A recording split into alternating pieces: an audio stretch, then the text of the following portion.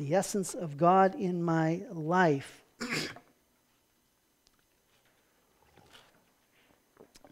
Boy, some powerful things today as we get into God's Word. So what's love got to do with it? All you need is love. The power of love. Crazy little thing called love. I will always love you. Love will keep us together. What the world needs now is love. I'm lost in love, or I'm all out of love. I want to know what love is. Now, most of you know what those all have in common, right? They're all songs, song titles, that's right. They're all songs. Maybe the younger generation might not know some of those, but yeah, we all recognize those. And it's really interesting because all these song titles say something about love, and we could have come up with countless more song titles, but consider some of the great confusion there really is when it comes to love, at least when in our culture, like love is powerful, and love is crazy, and love is a sure thing until it's not, and love is consuming, and love is not important, and love is most important, and that last song may say it best. It's love is a question. I want to know what love is. I want to know what love is, and I wonder this morning how you would define love. We're going to define love this morning, and we're going to define it in a pretty powerful way.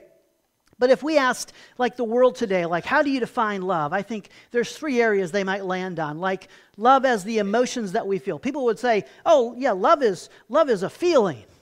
You know, until the feeling's gone, and then we realize, we look at our marriage license and we're like, well, okay, love is more than a feeling. Like, I signed my life away on this thing, right? And now I'm committed to somebody, and even when the feelings go away, I'm still supposed to be connected to them and committed to them. So love is more than my emotions. We might say love is the words we speak, and we would all agree, right, that we could all stand to use those words a little more, like, I love you. And some people are wired that way. They've got the love language of words, and so saying I love you is just like second nature to them. They just love to say I love you, and others not so much. Some people find it really hard to say those words. I wonder, how often do you say those words out loud to the significant people in your life? I love you. And then we would hopefully all come to the point of realizing, but love is more than just our words, right? Love comes down to the choices that we make. Like, we can say we love somebody, but if we don't make the right choices or we don't prove it by our actions, they may question our love. There is something about choosing to put somebody else first. Philippians 2:1. So if there is any consolation in Christ, any encouragement in Christ, any comfort from love, any participation in the Spirit, any affection and sympathy, Paul says, complete my joy by being of the same mind, having the same love. We'll talk about what that love is today. Being in full accord and of one mind, do nothing from selfish ambition or conceit, but in humility count others more significant than yourselves. And that's love right there, when I actually make choices and put others in front of my own wants and feelings and desires. Now, here's the thing. Even with this basic understanding of love, like we just laid it out, like those 3 things, the culture around us still is asking these haunting questions. What's love got to do with it? Or, I want to know what love is. So we're going to define love this morning. And as we said, love is more than our feelings. It's more than our words. It goes into our choices and our actions. But you know, love even goes deeper than that. We're going to show you this morning how to define love at its most deepest possible point for you and I as believers. And it's going to be pretty powerful to look and see what that is. As I said, this is week 3 of our sermon series, Fruitology.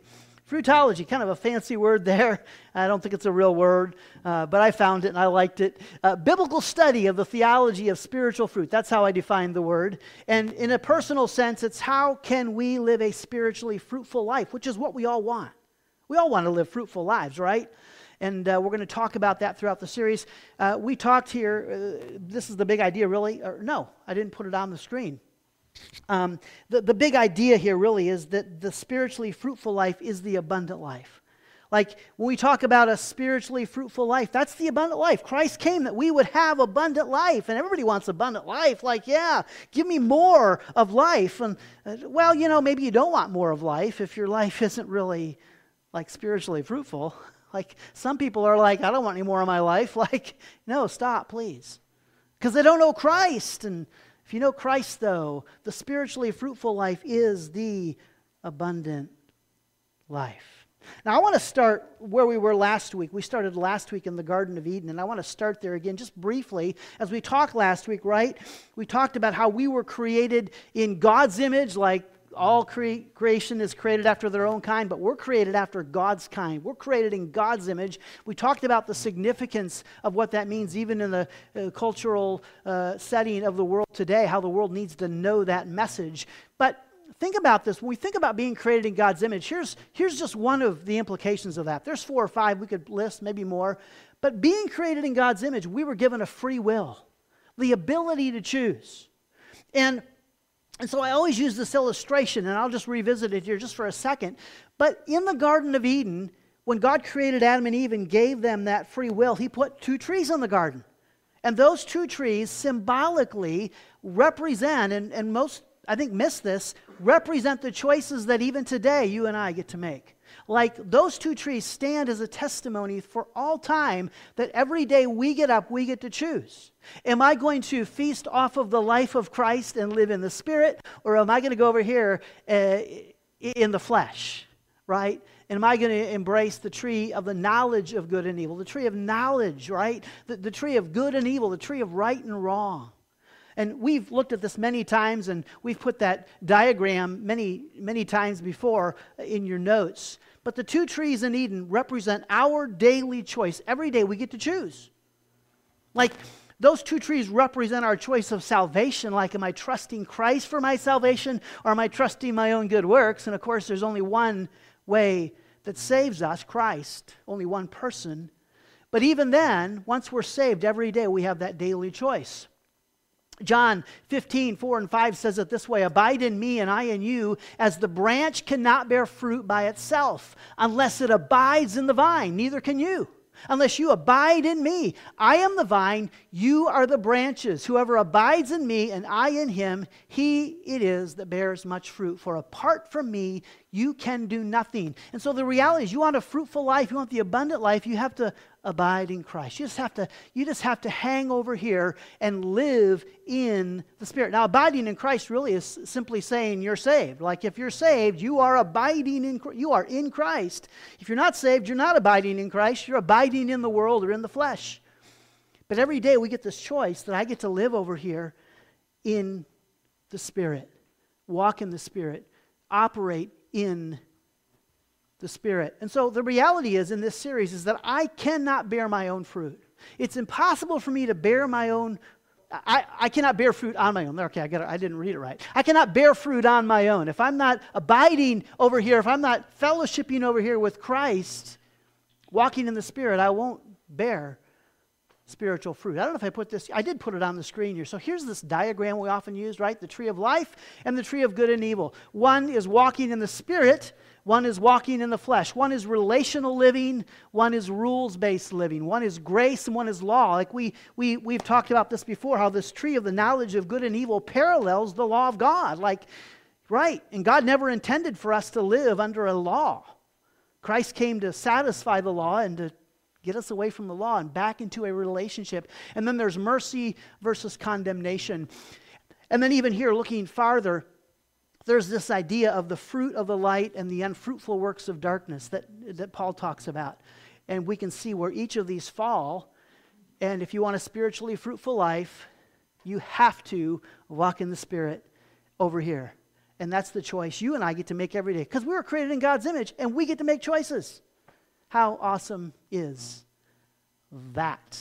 In Romans 8:9, Paul weighs in here. You, however, are not in the flesh, but in the Spirit.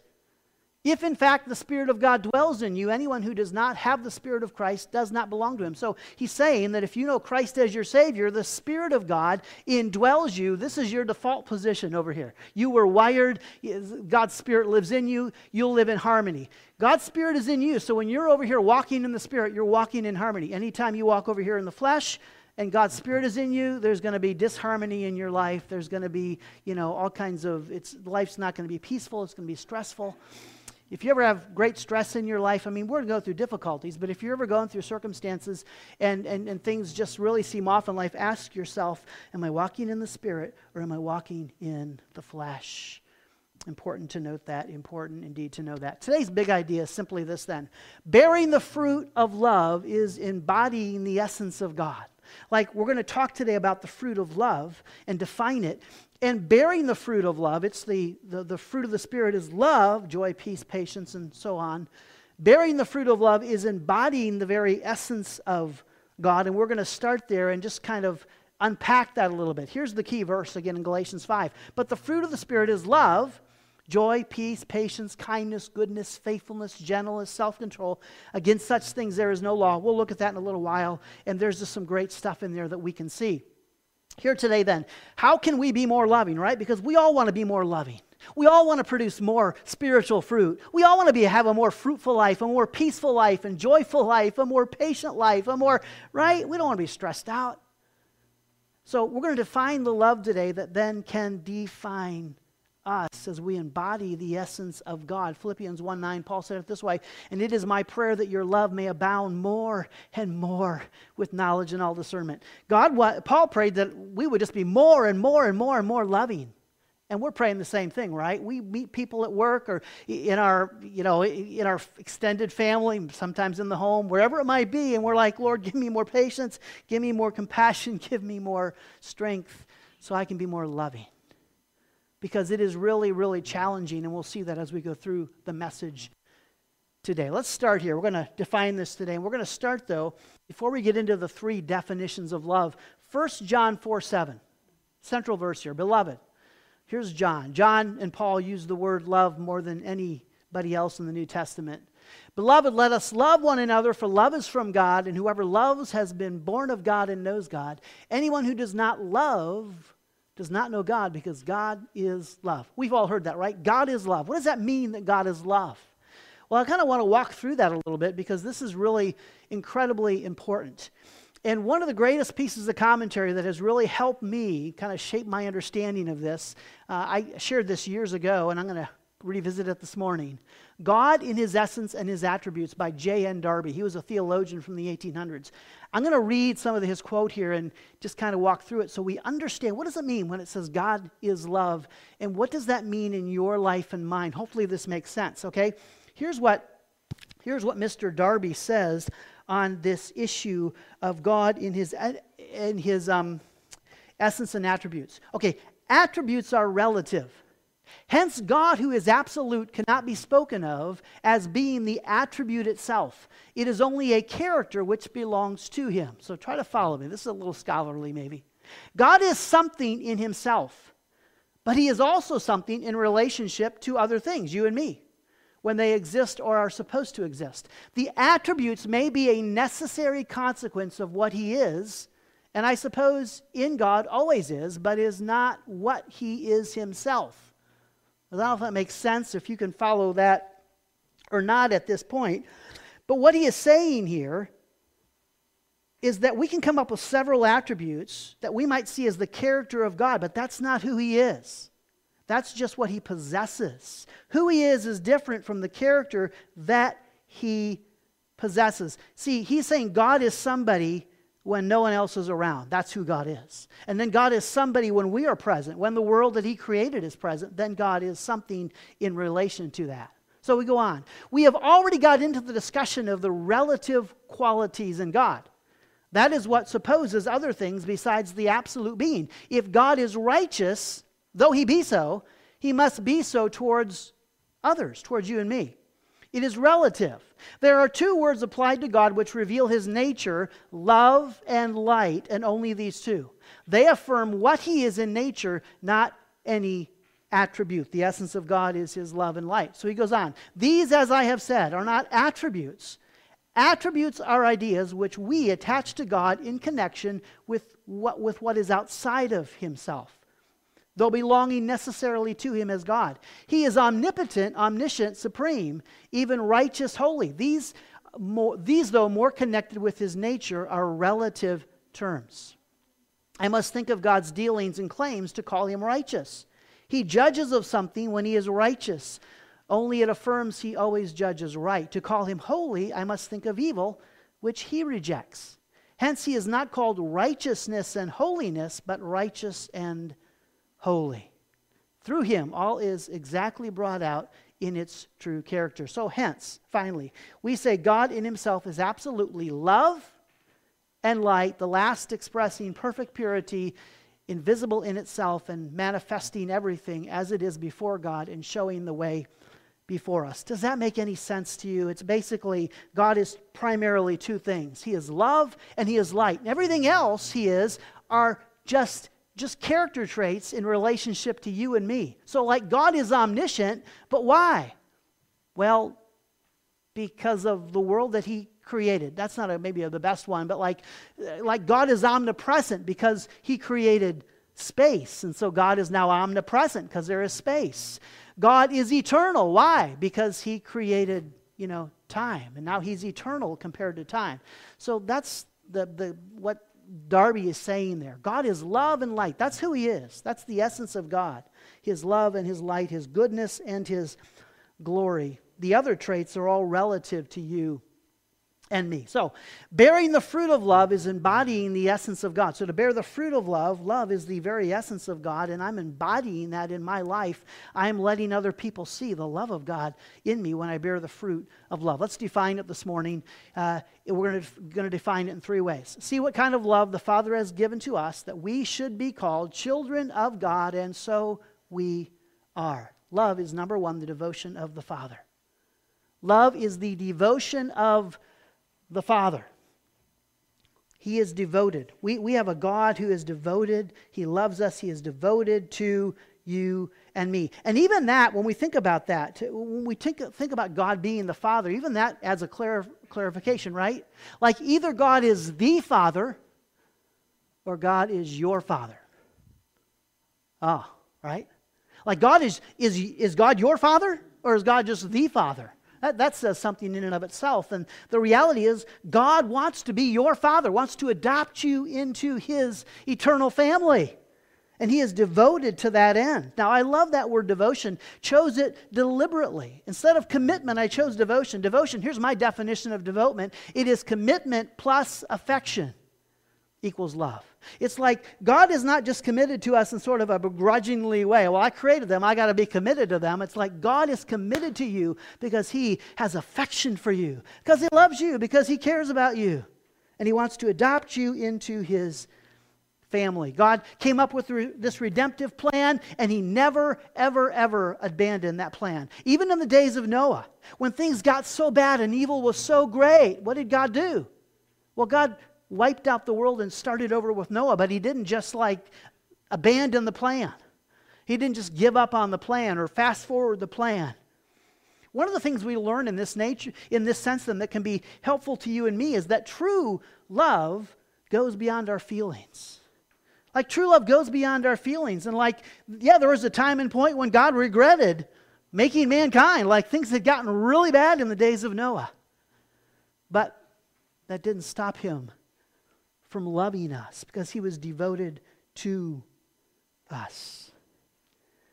Think of God's love like this. God, in a real sense, is the Father of all creation. He created everything. The Bible says, though, that we, created in his image, under the lineage of Adam, have wandered away. We all, like sheep, have gone our own way. We've strayed from the fold, and God sent Jesus to bring us back in.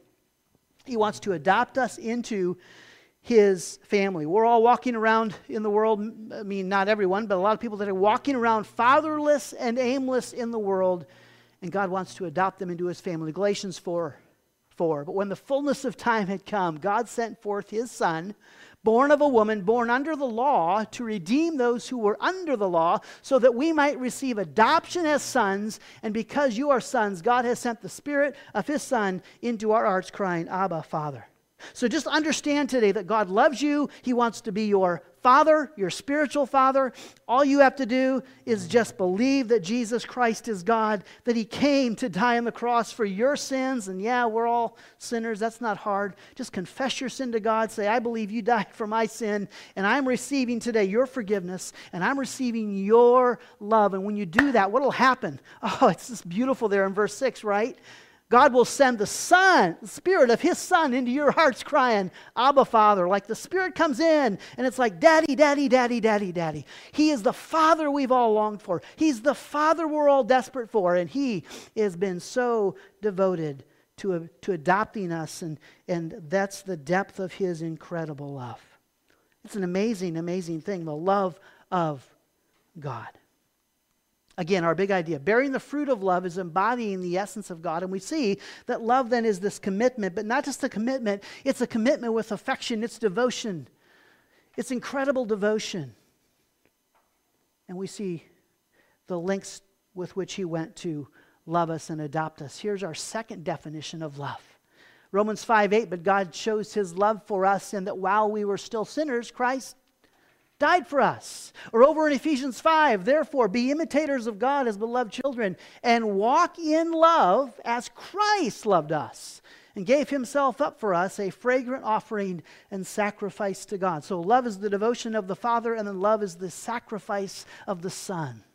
There is something about the sacrifice of the Son that shows us about the reality of what is this love that is the essence of the Trinitarian God. See, what we're doing today is defining this love within the Trinitarian nature of God, Father, Son, and Spirit. And so we see here that love is indeed seen through the sacrifices we make, the choices we make. 1 John 4, here it is. In this, the love of God was made manifest among us. That God sent His only... How did God make His love manifest? That God sent His only Son into the world so that we might live through Him. I love that. We might live... Are you living through Christ? Like if God is your Father, then you can live through Christ. You can live over here at the Tree of Life and you can live through Christ. Verse 10, this is love, not that we have loved God, but that He loved us and sent His Son to be the propitiation for our sins, and sent His Son as the atoning sacrifice for our sins. You see, your sin required a payment. And so He sent His Son to make that payment. It's like this. God desperately wants to adopt you into His family. He wants to be your Father. There's only one problem. He's holy and perfect, and heaven is holy and perfect. And you can't go to heaven unless you're holy and perfect.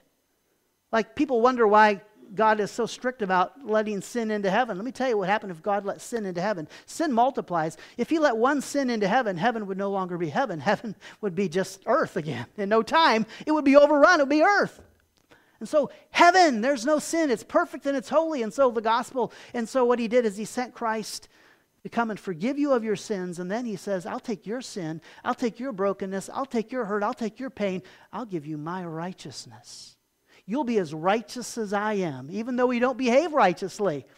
I'll make you as righteous as me. And that's what it means to be sanctified and set apart. Like when He makes us righteous and puts His Spirit in us, He sets us apart. We said it last week, to be worshipers.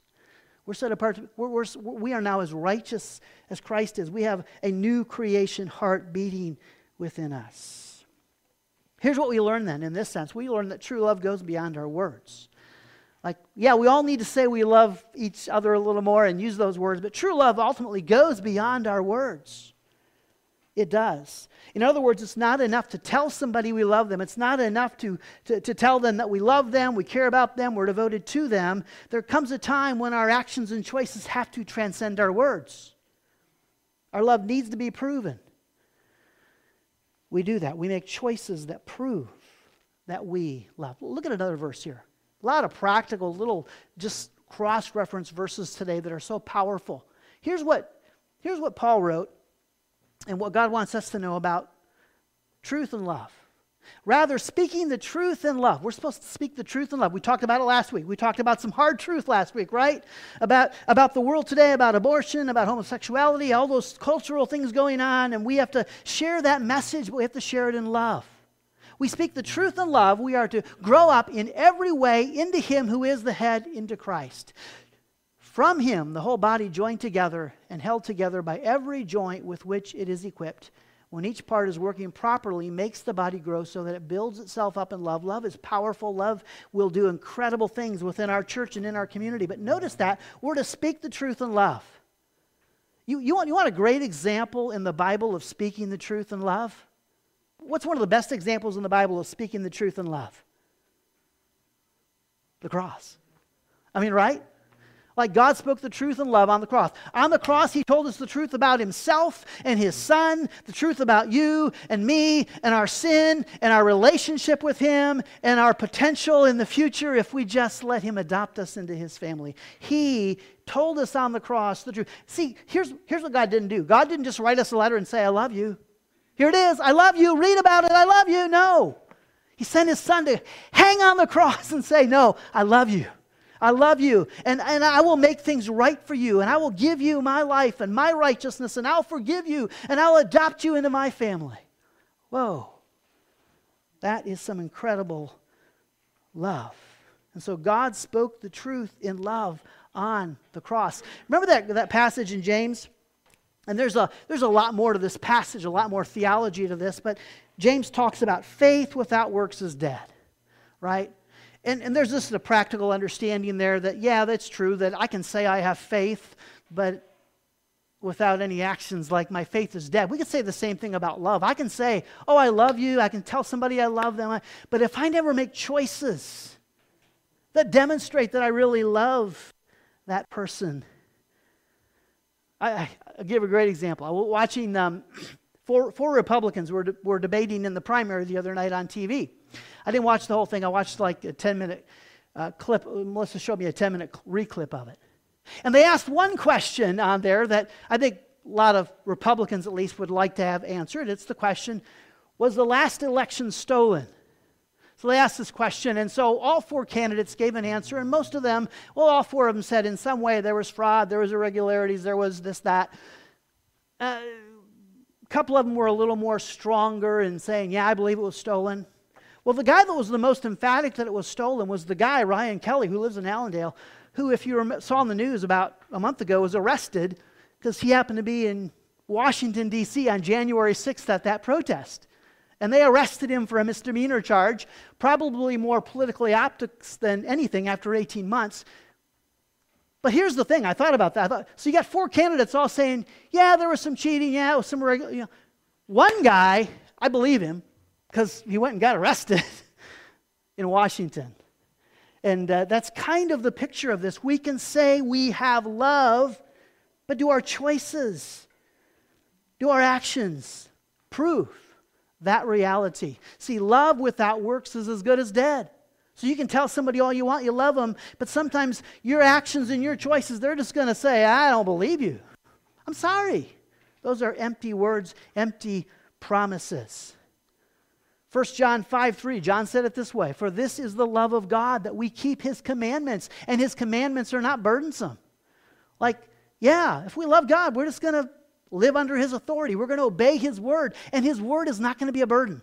Let me tell you right now, if God's word is a burden to you, you're not living over here at the tree of the Spirit, and you just don't understand. Your relationship with God, something is off if the word of God is a burden to you.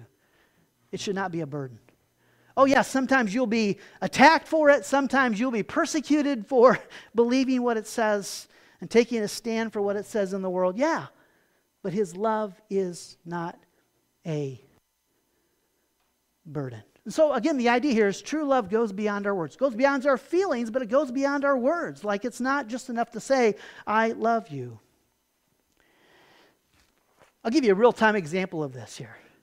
How about Peter? It's a couple weeks after the resurrection, right? Remember, Jesus and Peter have that little campfire get-together lunch. Remember that?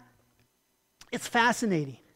So here's what, Peter was out fishing in his boat. Jesus calls him to the shore. They sit down. They have some lunch together. And when they had finished breakfast, Jesus said to Simon Peter, Simon, son of John, do you love me more than these? Do you love me more than these fish? He said to him, yes, Lord, you know that I love you. He said to him, feed my lambs. He said to him a second time, Simon, son of John, do you love me? He said to him, yes, Lord, you know that I love you. He said to him, feed my sheep. He said to him the third time, Simon, son of John, do you love me?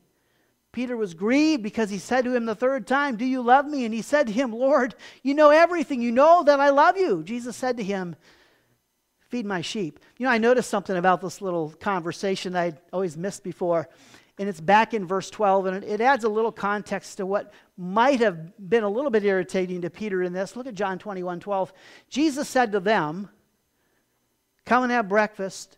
Now, none of the disciples dared ask him, "Who are you?" They knew it was the Lord. So you understand what's going on here is that Jesus and Peter are having this conversation, but there's other disciples around the campfire too, right? Like there's a bunch of them having dinner, and they're all here having dinner and having a conversation, and then he looks at Peter and he has this one-on-one with Peter. "Peter, do you love me?" And the point here is that in some ways you could say it's an indictment on Peter, like, "Peter, do you love me? If you love me, why are you in your boat? Why aren't you in my boat? Why aren't you feeding my sheep and catching my fish? And why aren't you out there pursuing the gospel?" We talked about this back at the first of the year, that there's really something even deeper going on here, right? That in some senses, Jesus is kind of asking this question to Peter. "Peter, do you not get how much I love you?" Because yeah, I know you denied me 3 times, and I know you dropped the ball, and I know you're embarrassed. That's okay. I've forgiven you.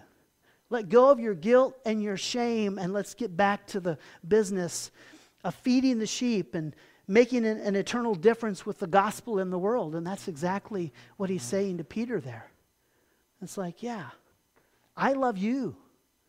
And there's something about that when we grasp how much God loves us, it'll be much easier for us then to love God. And this is what is so beautiful about this, because as they're having this conversation, Jesus knows the potential of Peter. Here's the potential of Peter. "Truly, truly," Jesus prophesies, "I say to you, when you were young, you used to dress yourself and walk wherever you wanted. But when you are old, you will stretch out your hands, and another will dress you and carry you where you do not want to go." This he said to show by what kind of death he was to glorify God. And after saying this, he said to him, "Follow me." So the whole time he's asking, "Peter, do you love me?" He knows Peter loves him. He knows Peter will one day eventually end up crucified just like Jesus was, because he loved him. Because he really loved him. But he's pressing Peter on this, I think, in part to say, "Peter, do you know how much I love you? Do you get it? And the more you grasp my love for you, the more you'll be able to then love me in return. The more I grasp God's love for me, the more I will love him then in return." Wow. Good, good, good. Stop. Let's go to a third definition of love. I'm going to jump ahead here a little bit. And just think about this, though. When you get married, you tell the other person you are marrying that they are the most important person in the world to you. You love them more than anyone or anything, more than life itself. You know what happens once you're living in the same house day after day, year after year, though, right? Those words get tested. You have the opportunity to prove that you really do love the other person. It's one thing to say it in front of an audience of onlookers. It is another to practice it in a room with just 2 people.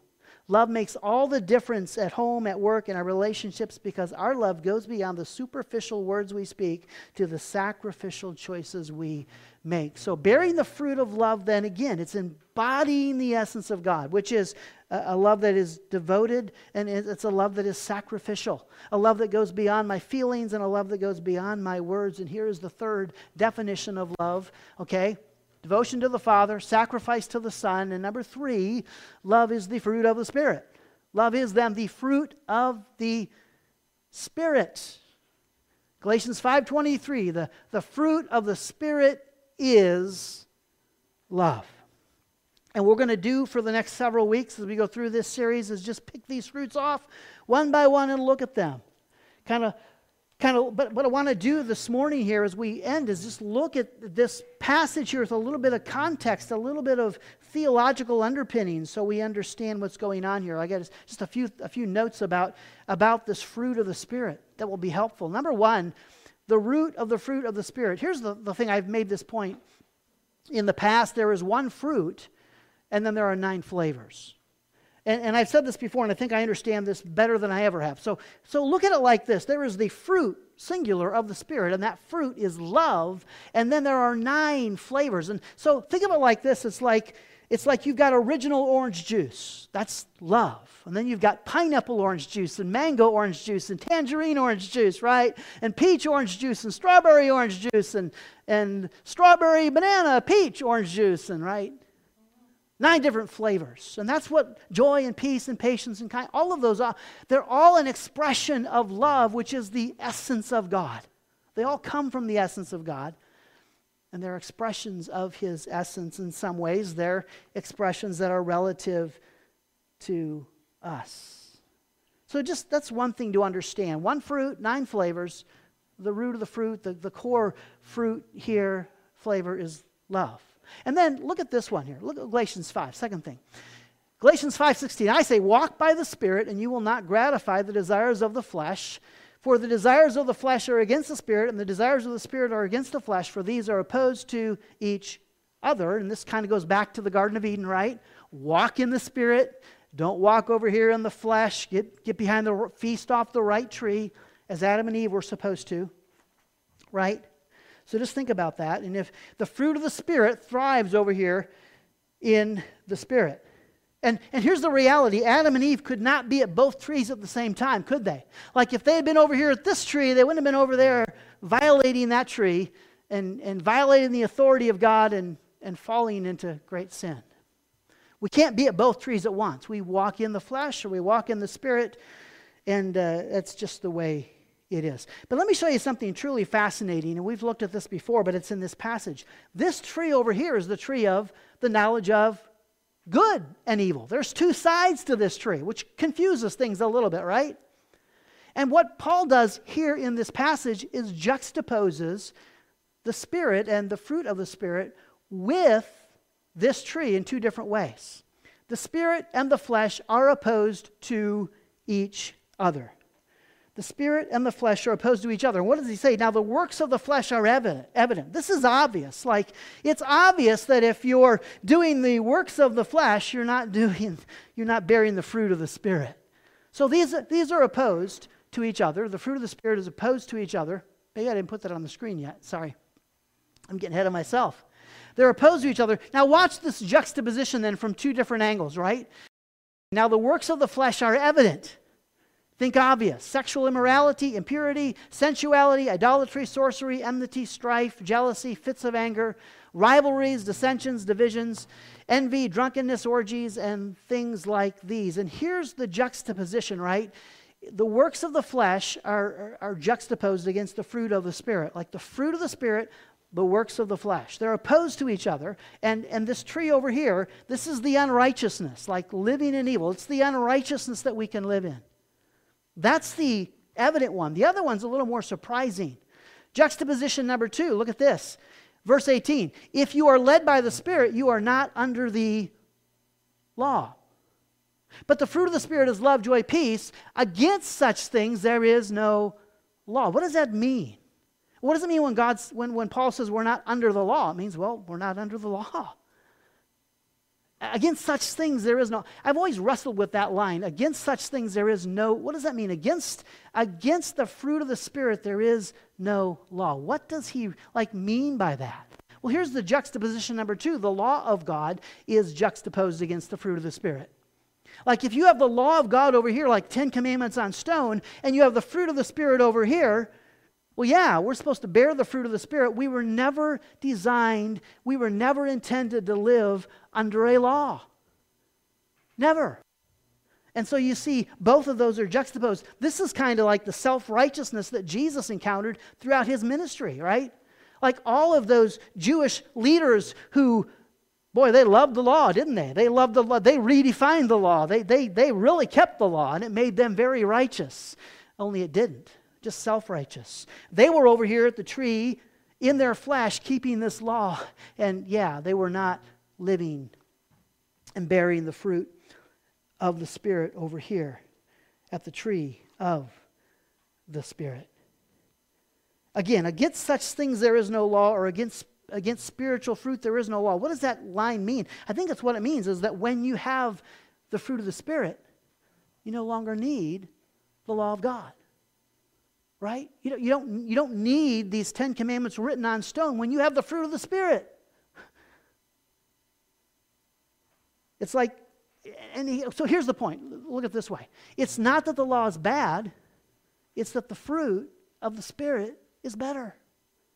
Like the fruit of the Spirit is more effective in helping me live a righteous life than trying to keep a set of laws. In fact, think of it this way. Like Adam and Eve in the Garden of Eden. Okay, before they sinned, did God give them a law? Did they need a law? Now, some might say, well, if God had given them 10 commandments, they might not have fallen into sin. And you see the fallacy of that right away, because the problem wasn't that they didn't have 10 commandments. The problem was that they had what? They had one commandment. Thou shalt not eat of the tree of the knowledge of good and evil. And they couldn't even keep one law. And they violated it. And we always need God's grace. And so what God does is God gives us the fruit of... Now the law served its purpose in its time, and the law pointed people to the gospel and pointed people to Christ, and the law pointed out that we couldn't keep it and that we needed God's grace. And then He gave us His grace as He gave us His Spirit and His righteousness, and now we can bear the fruit of the Spirit. In fact, the reality is the law can do nothing about our sin, can it? It's helpless. All it can do is point out our sin. It can't do anything about it. The fruit of the Spirit does something about my sin. When I walk over here in the Spirit, it actually counters the sin in my life. It keeps me from sinning, which the law can not do. There are great similarities here, like the 10 Commandments are all about the character of God. Like God says, thou shalt not kill because I am life. God says, thou shalt not lie because I am the truth.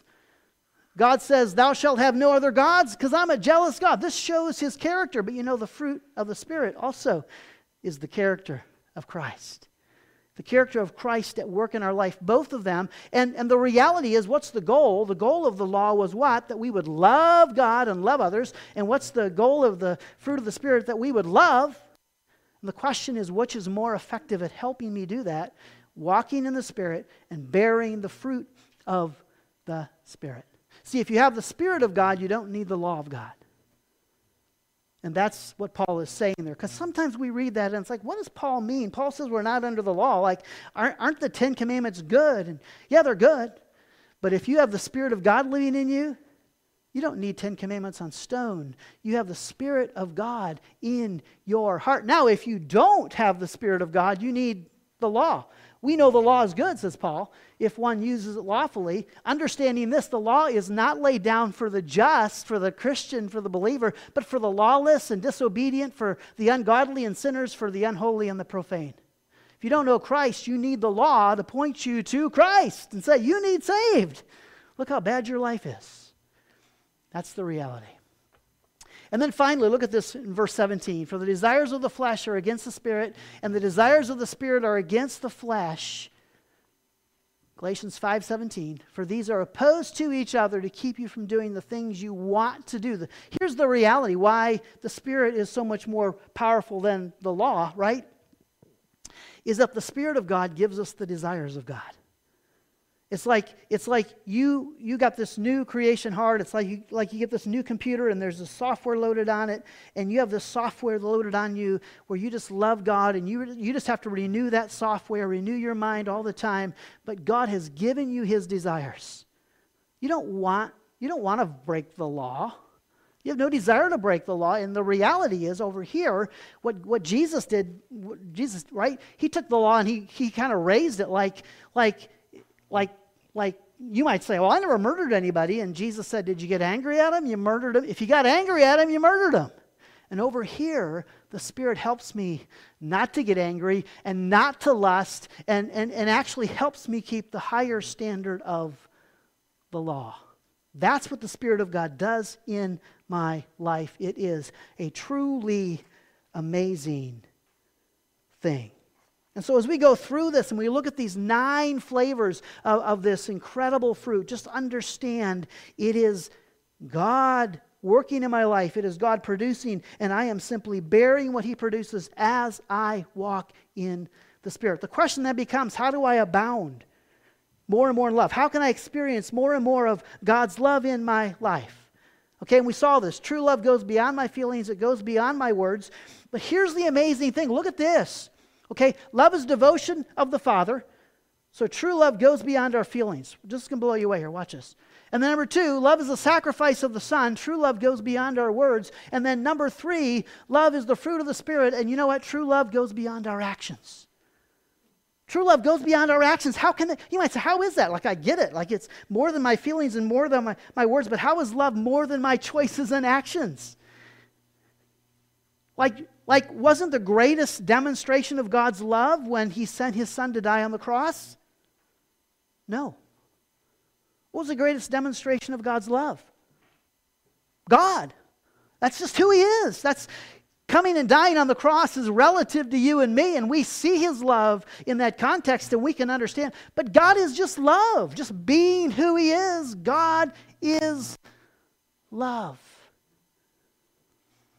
And so here's the key. The fruit of the Spirit, every single flavor is a noun and not a verb. Every single every single fruit of the Spirit, love is a masculine noun, and then every other flavor or fruit is a masculine noun, and then every flavor, love, joy, peace, patience, kindness, on, they're all feminine nouns. They're all nouns, not verbs. This is not what I do. This is who I am. That's the point. When I'm over here in the Spirit, it's the Spirit of God just living through me. I'm just bearing the fruit of the Spirit. That's just wild. And everything we teach here goes back, always goes back to the same point, right? Always goes back to our identity. Everything. It's there. It's just so obvious to see. Today's big idea, bearing the fruit of love, is embracing the essence of God. Let me give you these final 4 implications to the believers. There is no one I can't love. Just know this. There's no one you cannot love today. There's not a person you can't love. If you have a hard time saying you love them or showing you love them or feeling like you love them, at the least, you can pray for them. There is no one that you can't love. Why? Because you have the essence of God. You have God's love in you. As a believer, you have the essence of God's love in you.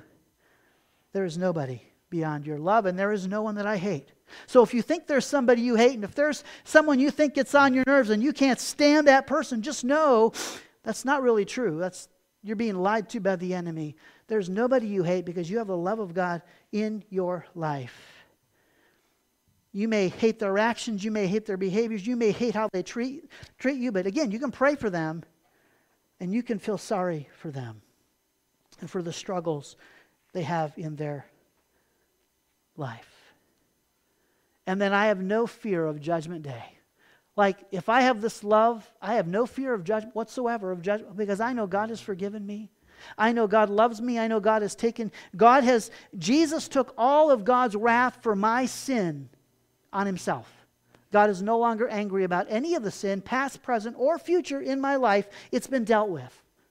That's the way the gospel works. And it's pretty radical, but it is. Your sins were forgiven, past, present, future. Every sin when Jesus died was in the future. Like all those sins in the future, your sins were all in the future. They've all been taken care of. And so I have no fear of Judgment Day whatsoever, because I know the incredible love that God has for me. And then finally, love is the very essence of God in my life. It's the very essence of God in my life. Like, that's the fruit of the Spirit. God is love at His core. His Spirit is in me. I have the essence of God in my life. I love this verse, Ephesians 6:24. Here's a great verse to memorize. This is a little verse tucked away at the end of Ephesians. Grace be with all who love our Lord Jesus Christ with love incorruptible. That's the love you have because you have the essence of God's love in you. It is a love incorruptible. Just ponder, what does that mean? That I have a love that's incorruptible? I have a love that can't be destroyed, corrupted? I have a love that is pure and yeah. And if I'm walking in the Spirit, I'll embody that love. If I'm over here, I might have a man-made view of that love at best. And at worst, I may embrace my fleshly desires. The fruit of the love is embodying the essence of God. So, love is defined, it's devotion, not emotion.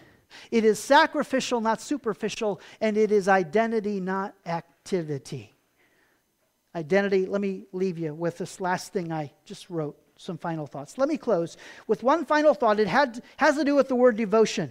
I feel like this word needed a qualifier. Even when I used it earlier in the message, I both liked the use of the word and questioned it. Here's the qualifier. While God is devoted to us, He is also and even more so devoted to Himself. In fact, He is first and foremost devoted to Himself. His first devotion is always to Himself, meaning we never become, as in a modern day romance or love song, the object of His world. Maybe this is why people get so confused about God's love and ask, I want to know what love is. Maybe this will help. A few years back, a popular worship song came out that became very controversial, The Reckless Love of God. Many loved it. Some thought the song was reckless theology, declaring in our worship that God is reckless. He isn't, they say. Well, they say it's not Him, but His love. Still. And yet herein, maybe this sermon has answered the dilemma of that song. A song I love to sing, but I have questioned in my own mind its theological declaration. God is not reckless, and His love has never been reckless when simply looking at the essence of who God is to Himself. Yet relative to you and me, His love looks mighty reckless. The God of the universe lowering Himself to love me with such devotion. But that devotion has always been about God being true to who He is, not just His being there for me. Yet the God who is true to Himself is the God who will go to supernatural lengths to express His love for the very ones, you and me, who could in no way fathom how great the love of God truly is. And maybe that is where the reckless part comes in. We think it reckless that God would even try and communicate His love to us, let alone fill us with the very essence of that love. Let's pray. God, thank you. Thank you. Thank you for your love for us. Thank you. Somebody today needs to hear. God wants to adopt them into His family. If that's you today, come talk to me. But all you have to do is say, I want to be adopted. I admit I'm a sinner. I believe you love me. I believe you died for me. Give me your life. Give me your righteousness. Give me your hope. Give me your love. All you do is ask Him, and He'll adopt you into His family. And Lord, the rest of us today, we just need to know how much you love us and how much love you have poured into our hearts. Romans 5:5. Through the Holy Spirit, God's love has been poured into our hearts. We need to know how much love we have for the world around us, that the fruit we bear is the fruit we give away to others. Show us that in the next several weeks. Go before us now today. May our lives honor and glorify you, and may we walk in the Spirit, not in the flesh. In Jesus' name. And everyone said, amen.